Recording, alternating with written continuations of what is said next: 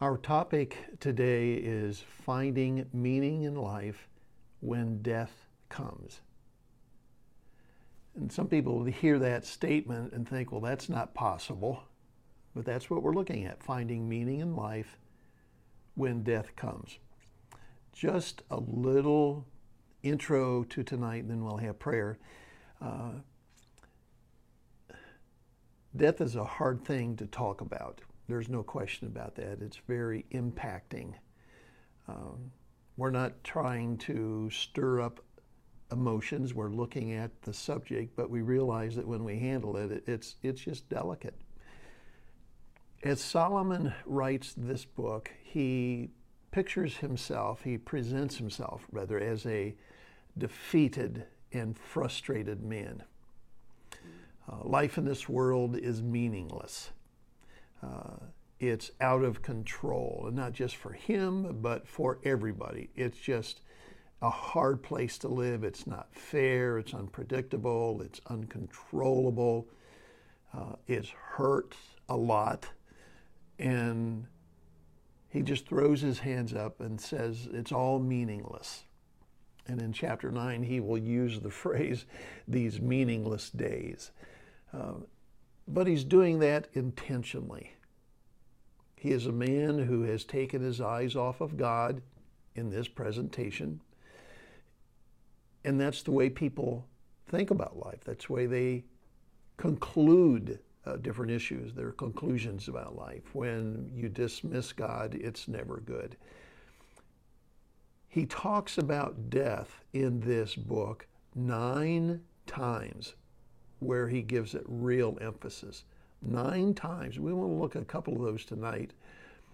But again, he presents himself as a defeated man, very frustrated man. Life is just not fair. On the other hand, we've learned that his purpose is to call people back to a faithful walk with God. And when our eyes are on God, then life has meaning. It has purpose. Even though it's difficult, you don't stop walking with God just because life is tough. You don't check out. That's what we saw last week, the grand conclusion: fear God and keep his commandments. This is the whole duty of God. And so as we look at this theme and also his conclusion, we'll see these 2 things coming together, the certainty of death, but also you need to keep your eyes on God. Then we will wrap up with 3 things that will help us to find meaning in life when death comes. But let me have prayer, and then we'll get right into this as we look at chapter 9. But again, thank you for your patience in this study. This has been a challenging book to think about. And next week, our last session, it will be looking at applications. What are the main lessons that we are to learn from this book about life and meaning and purpose? And then how do we work on those things? So that'll be our wrap up, looking at the book as a whole and the lessons that we should learn. But now let's have prayer and we'll get right into this. Our Heavenly Father, we are thankful for the Word of God that helps us to know how to think when life doesn't make any sense or when life hurts. And Father, we're talking about death tonight. And I pray that you would just help me as I share, but also those who listen, not only for their lives, but for what they will learn tonight, so that in the future, when they talk about others who are grieving because of loss, that you will be able to help them. But Father, please just be with us tonight as we look at finding meaning in life when death comes. And we'll thank you in Jesus' name. Amen. Let's turn to Ecclesiastes chapter 9 and look at this together. Again, there are 9 different places where Solomon talks about death in this book. He is convinced that death is the worst tragedy that can be experienced in life because it ruins everything. And again, he presents himself as a frustrated, defeated man. There's no answer to death. At the same time, he's trying to bring people back to a faithful walk with God. And we'll see how they kind of come together at the end of the book. But let me show you what he says in chapter 9, verse 5. One of the passages that he talks about death. Notice what he says in chapter 9, verse 5. For the living know that they shall die. The living know that. We saw in chapter 3 that he says God has put eternity in our hearts. We all know that there's something out there beyond this world. We do. That's the way God has made us. We know that. But he begins by saying, for the living know that they will die, and he's absolutely true. All people would agree with that statement. People, as they begin to be aware of life, become young adults, they realize that every person will eventually die. That's because all have. And it's not just a biological problem, it's a theological reminder. Death has passed upon all men because all have sinned.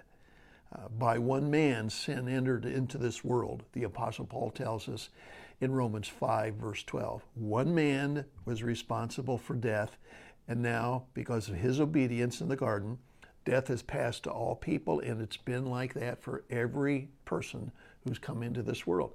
All men know they are going to die. They don't know when, they don't know how. We don't know when, we don't know how. But we do know that there will come a time in life when we will pass away. And here's what's difficult about death. It's very unnatural. We have been made to live. But we're not going to live on this earth forever.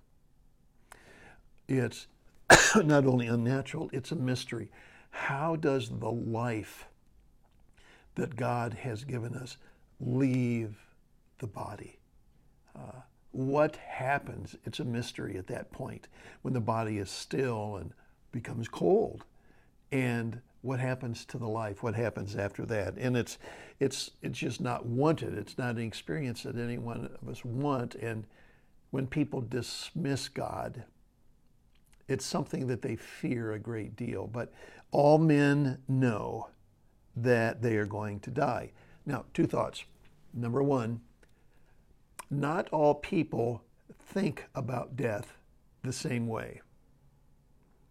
We know that there is a certainty to death, but not all people think about death the same way. Now, as Christians, we have the benefit of the New Testament and the life of Christ. When we think of death, we think of our Savior coming into this world to die. We think of his ministry to those in the New Testament who were dead. He gave life. We also think about his death for us and how he not only went into death, but through death to life on the other side. And the resurrection shows us that. And the great truth that heaven is real. Life doesn't stop at death. For us, we have hope, we have comfort because we know what happens at death for the believer. It's a great deal of comfort to us. And so we look beyond death and we see heaven, we see life with our Savior, very comforting to us. People who dismiss God, they have no practical relationship with God, or they don't have a church that deals with the truth. They also have comforting thoughts about God, but they're very different than our Bible-based thoughts. Their thoughts are make-believe. He's going to have so much time to play golf. She will be able to enjoy the knitting or the flowers or the gardening that she's always enjoyed. And people create these views of heaven that are based upon what they have known about people in their earthly years, and they just put it together, make it very comfortable. And so people have comfortable thoughts about heaven or about death, what comes after death. But they're very different. Some are self-made, some are Bible-based. But here's the second thing. Even though people think differently about heaven, people cannot face death the same way. We have learned that Jesus is our Savior, that He loves us, that He cares for us. We have also learned that He cares for our loved ones who have also trusted in Him. And we have come to the place where we can see our loved ones in the hands of the Savior if they pass away. We have come to the place where we know that we will be in the hands of the Savior if we pass away. We know that, and that's very real to us. People who have no salvation when they come to death, they cannot face it the same way, and they don't. It is a terror to them. It is a heart-wrenching time. When people dismiss God and their life's values are based on the values of this world without God, when death comes, they step by step lose everything. They have nothing of value. And when it comes to that time, that tragic time, when they're forced to face the reality that they have to face eternity and God alone, totally alone, without any support, it's a terrifying time. False hope, man-made hope, provides no support. Notice what Solomon says here now as we want to move on to this in the rest of verse 5 and verse 6.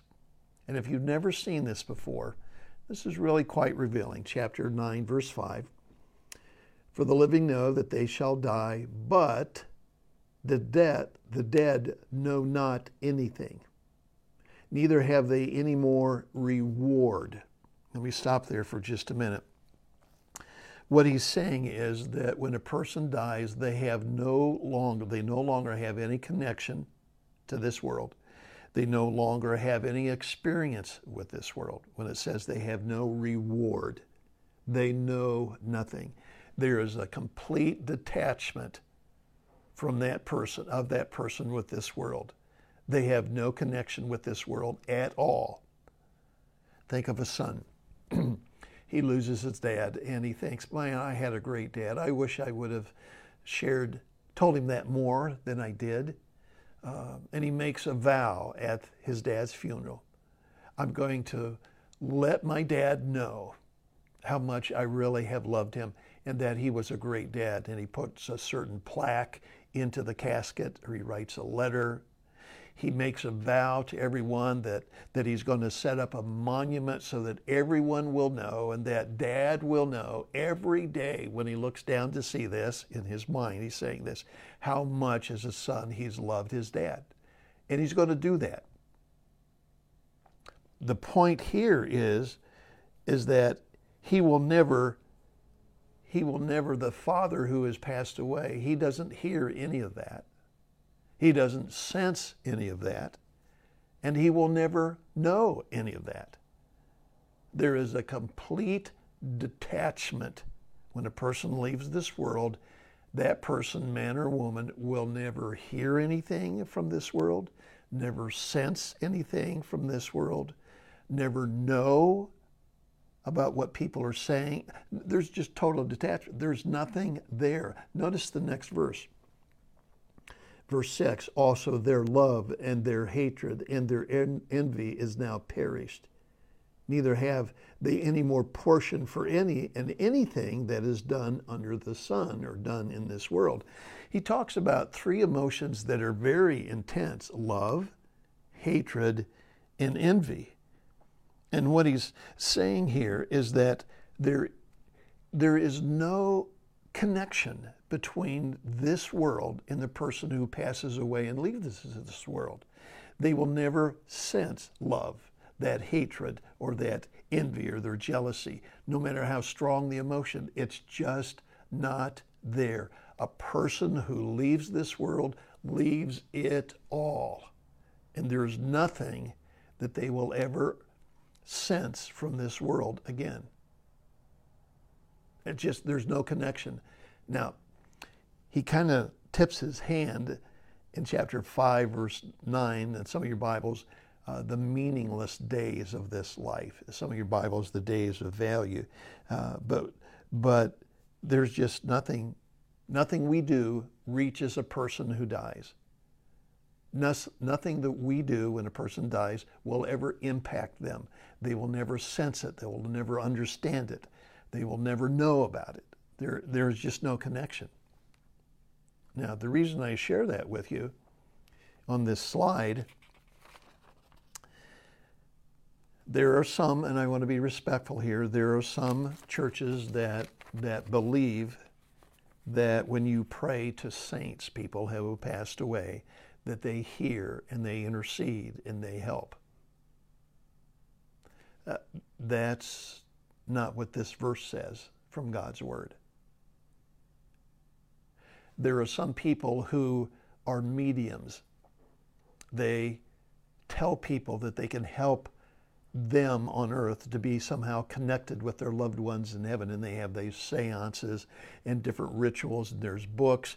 I have the title of one here on the screen, How to Connect with Your Deceased Loved Ones During the Holidays. And if you were to Google that, they will tell you steps to watch for that would let you know that those that have passed away are trying to communicate to you. The one says meditation to connect with deceased loved ones. But none of that's true. There is nothing that we can do in this world that will ever reach them. They will never hear anything. They will never sense anything. They will never receive anything. The reality of death is there. But once that death takes place, that person has moved beyond this earth in any way that we could ever connect with them. There's just nothing that we can do. Okay, now let me show you another passage that's in chapter 3. Turn back to chapter 3. The certainty of death. Everybody knows they're going to die, and Solomon does tell us that when a person does die, they are beyond the reach of this earth. And that's true. It's appointed unto man once to die. After that, he's going to stand before God. We know that for judgment. But notice in chapter 3, verse 19, there's something else that he says, but kind of hang with me on this one. Remember, he also presents himself as a defeated, frustrated person. Death is the worst of all tragedies. And what he says here is that we are no different than animals when it comes to death. Now notice what he says in chapter 3, verse 19. For that which befalls the sons of men befalls beasts. Even one thing befalls them. As the one dies, so dies the other. Yea, all have one breath, so that a man has no preeminence among a beast. Man's no better off than an animal. There's no advantage to being a man, because in the end you all die. That's what he says, all is vanity. Verse 20, all go to one place, all are of the dust, and to all dust they will return. And who knows? The spirit of a man that goes upward, the spirit of a man, the beast goes downward to the earth. Who knows what happens, but we all die, and we're no better than animals. That's what he's saying. Definitely the defeated person, the frustrated person, but he's playing a part. He knows what he's doing, but he's making it very clear. There's just no difference between the animal or the man, because when the breath leaves, he returns to the dust without any breath. There's no life. The animal and the man, they're both the same. Now, here's what he knows what he's doing. He's being absurd because he knows that Jewish believers don't believe that for a minute. He knows that's not true. He knows that. That's part of the way he writes this book, trying to help people to think about God. And it's so very obvious. He knows that they're forced to recognize the reality of God. Now, I share that with you because notice what the Jewish people believed. The three statements that are written from the Psalms. The Jewish people knew that when they left this world, they met God. They went to be with God. They went to live with him in his glory. They knew that. You remember that Abraham, when it says that he died, he was gathered unto his fathers. Jacob, when he got together gathered his sons around him, he said, God has cared for me. I'm going the way of all men on the earth, and I'm going to die, but God is going to take care of you. He had confidence for himself. He had confidence for them. Job, I know that I will see my Redeemer. I will live. The grave will not conquer me. They all knew that. That was a part of their traditional faith. And the Bible talks about that. Notice these three statements from the book of Psalms, just from the book of Psalms. Psalm 49, but God will redeem me from the grave. He will surely take me to himself. You will guide me with your counsel, and afterwards you will take me or receive me into glory. That's pretty clear, isn't it? Psalm 16:11, you will not abandon my soul to the grave, and in your presence is fullness of joy. At your right hand there are pleasures forevermore. And so what he's doing here is he's making it very clear, reminding them, kind of like grabbing a child, wake up here, a little bit, listen to what I'm saying. Death is more than just dying. It's that time we leave this world and we enter the presence of God. Remember that. And now jump to the very end of the book where these two themes of the certainty of death but meeting God go hand in hand. That's how he actually closes this book. In chapter 12,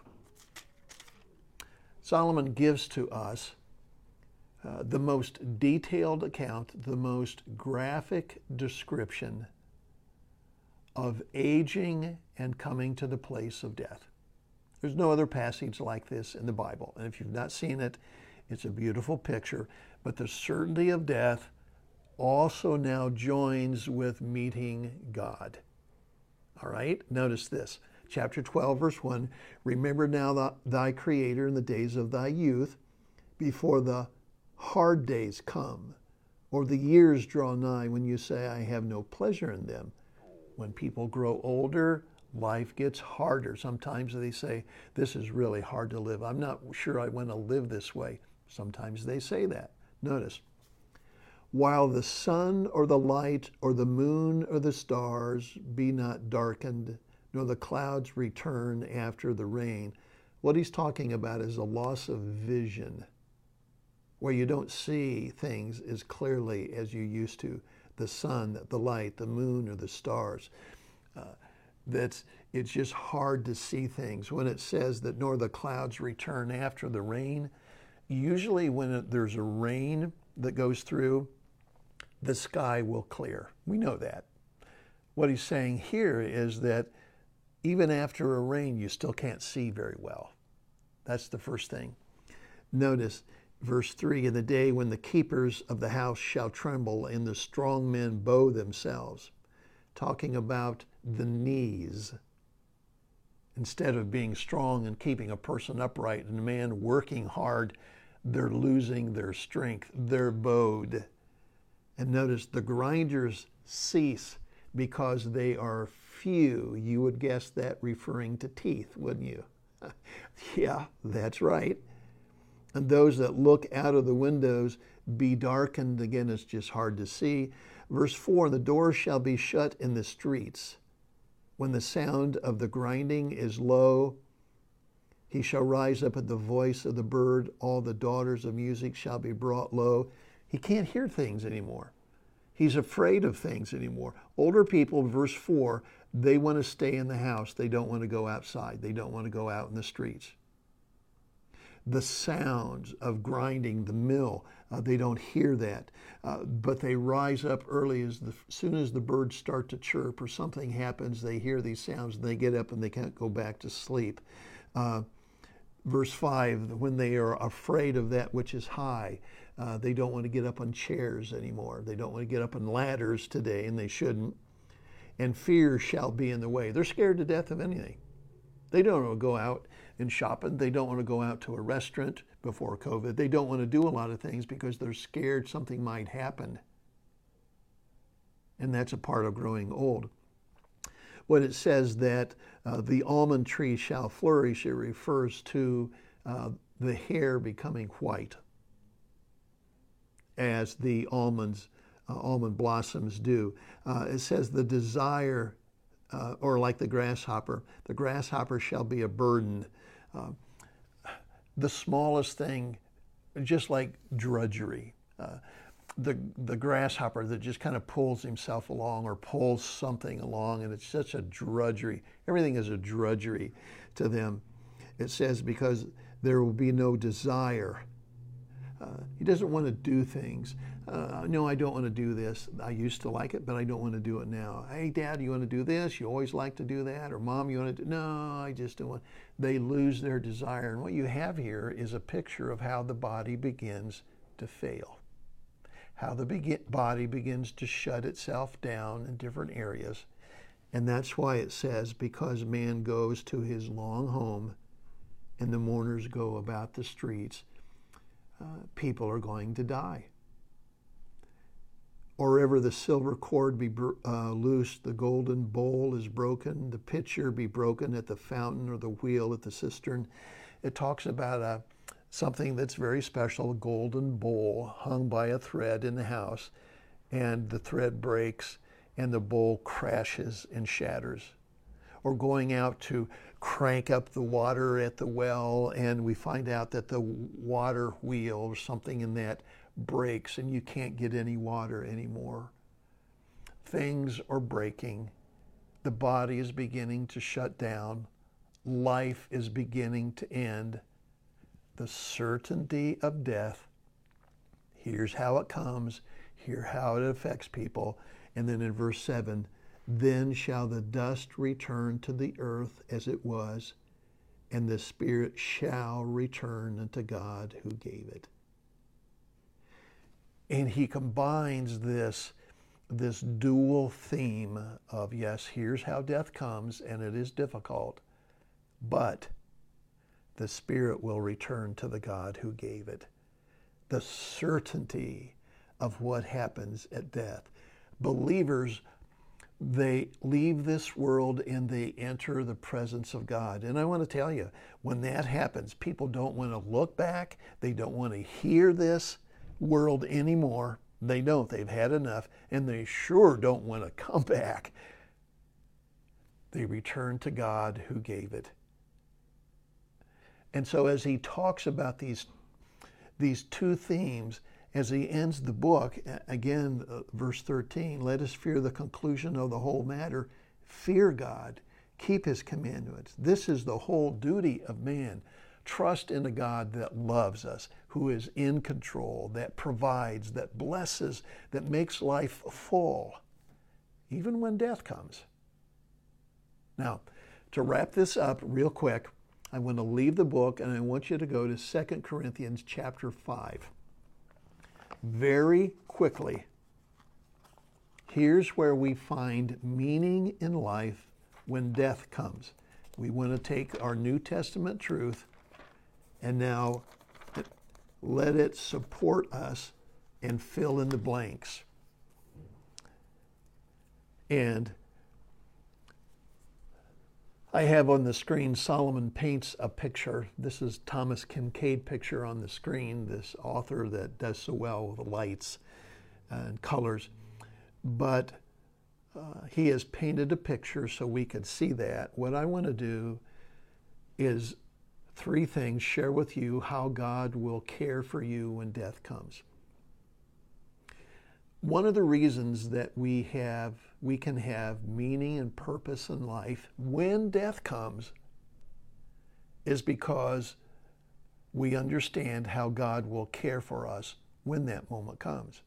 We don't know how, we don't know when, but we have the promise from God's word that God will take care of us when that comes. And if we know now that God will take care of us when that time comes, then we can have freedom for living. We can be thankful that we don't have to be afraid of any of those things Notice in 2 Corinthians chapter 5, very familiar, we know that if our earthly house, he's referring to our body, if our earthly house, this body, were dissolved, we have a building of God and house not made with hands, eternal in the heavens. And he's making a comparison. We have an earthly house now, a body that we live in. When we leave this body, he compares it to a house, we're going to move into a house, a different body that we have in heaven. Now, I have a picture of a tent here because the earthly house, the Greek word is tent. He says right now we're living in a tent. I Google searched army puppet tent, and that's what they gave me for a picture. Not very sturdy, is it? It's kind of like our body, but it's a pup tent. Okay, we are living in this. We live in a tent, but there's coming a day when we will move into a house, and it says eternal in the heavens. Big difference, the bodies that we'll have in heaven. But he says that, letting us know that as we live in this tent, life in this body sometimes can be hard. I want you to see that. Verse 2, for in this earthly tent, in this earthly body, we groan. I show this to a lot of senior citizens when I'm at the Middletown home. I know how you feel. Let me read to you what the Apostle Paul said about our bodies sometimes. And they understand that because sometimes they groan. For in this body we groan, earnestly desiring to be clothed upon with our house, which is from heaven. There are times that it's so hard to live in this body that we can't wait for our body that's strong and that's powerful and doesn't have any of these problems. So there's a contrast there. Notice that in verse 4, for we that are in this body, this tent, we groan, being burdened. Sometimes life in this body is simply hard. When we approach death, it gets hard to live in this body. When a loved one approaches death, it's hard to see them struggle with the end of life coming. And that's why some people don't go to the hospitals or they don't go home to see a mom or a dad as they draw close to passing away, because it's hard for them.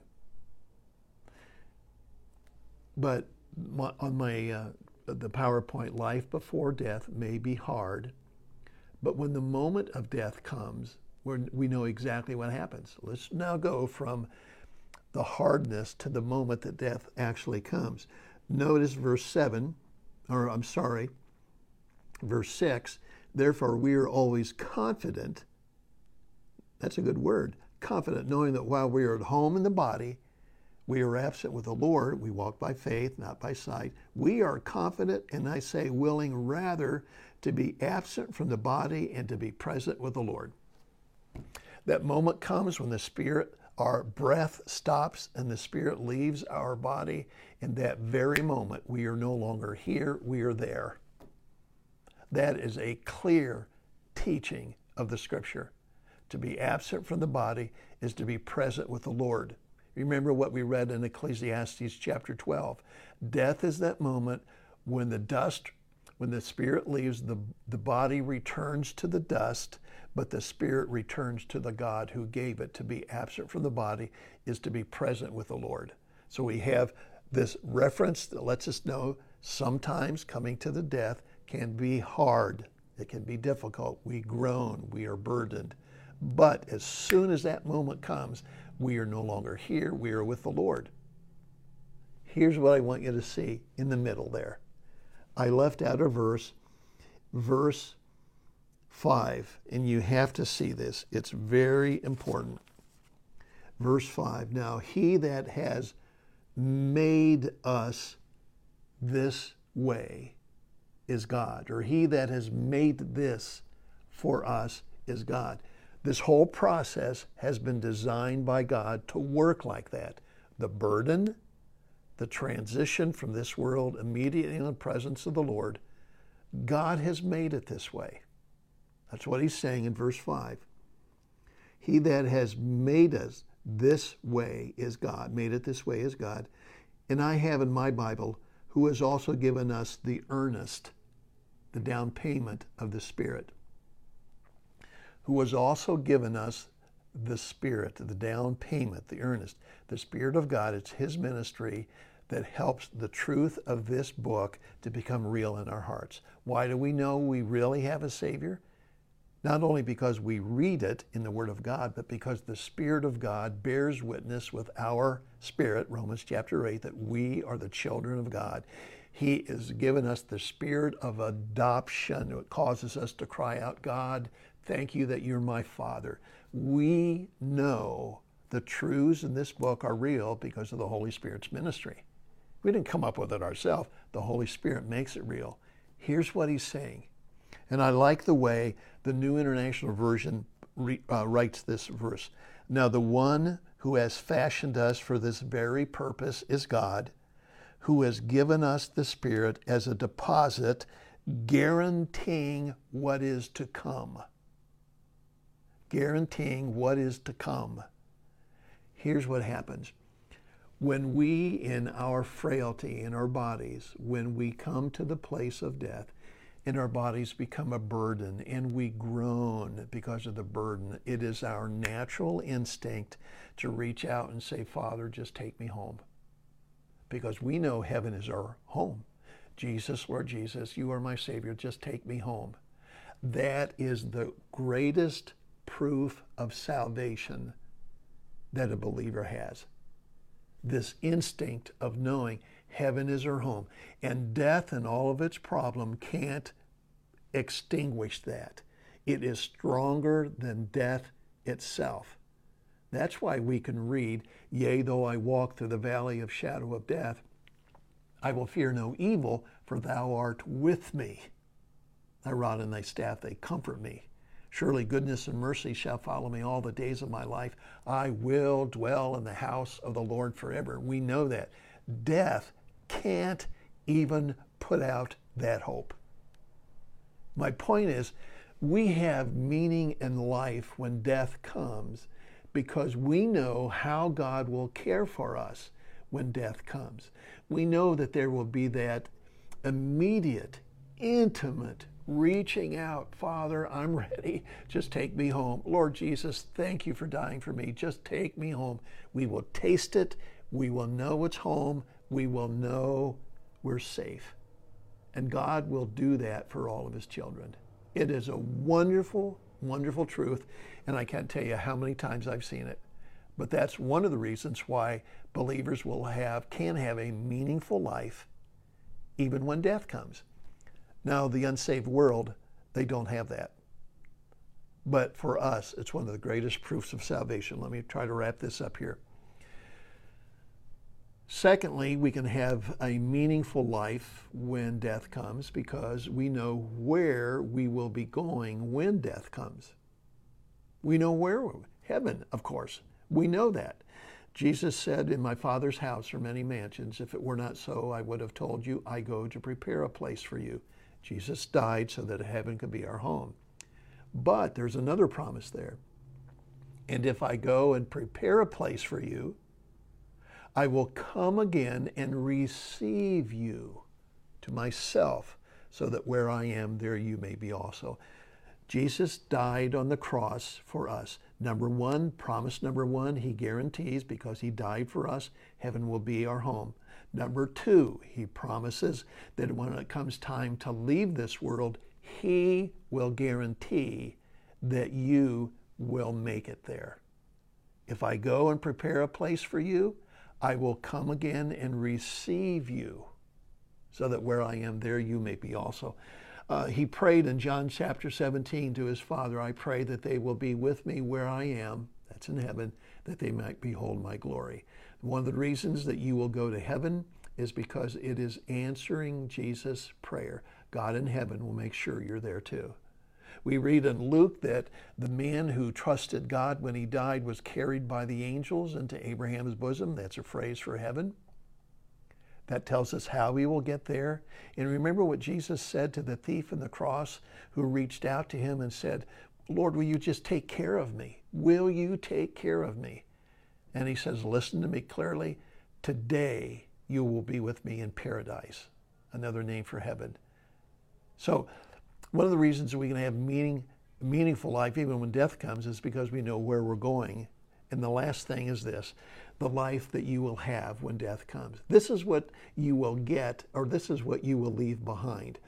The Bible tells us that God allows John to see what heaven is like. And all that John can think of is when he looks into heaven is to think about what's not there. There are no more tears. You'll never cry again. You'll never cry again. Imagine that. Number two, you will never, well, it says cry, no more sorrow, never hurt, leaving those bodies behind that were burdensome. No more sorrow. There's emotional sorrow. There's mental sorrow. There's grief of all kinds. Not in heaven. No more crying. No more pain. No more death. It's all gone. It's all gone. And again, when people leave this world and they enter a heaven, if there are people that are trying to connect with them, listen, they don't want to hear anything about this world. They don't want to hear the noise of this world. They don't want to touch this world. They don't want to have anything to do with it. And they sure don't want to come back, because life in heaven is just that much more glorious. I've got to quit there.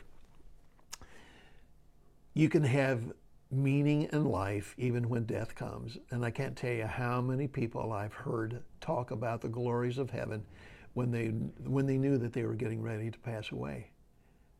And so please understand what Solomon is doing here. He is helping people to see when their eyes are on God, there is nothing in this world they need to be afraid of, and especially death. I hope that's been helpful. We're going to close this and see what kind of thoughts you have in interaction. And again, next week we will have the last, the application, the main lessons from this book. Thanks for hanging in there with us.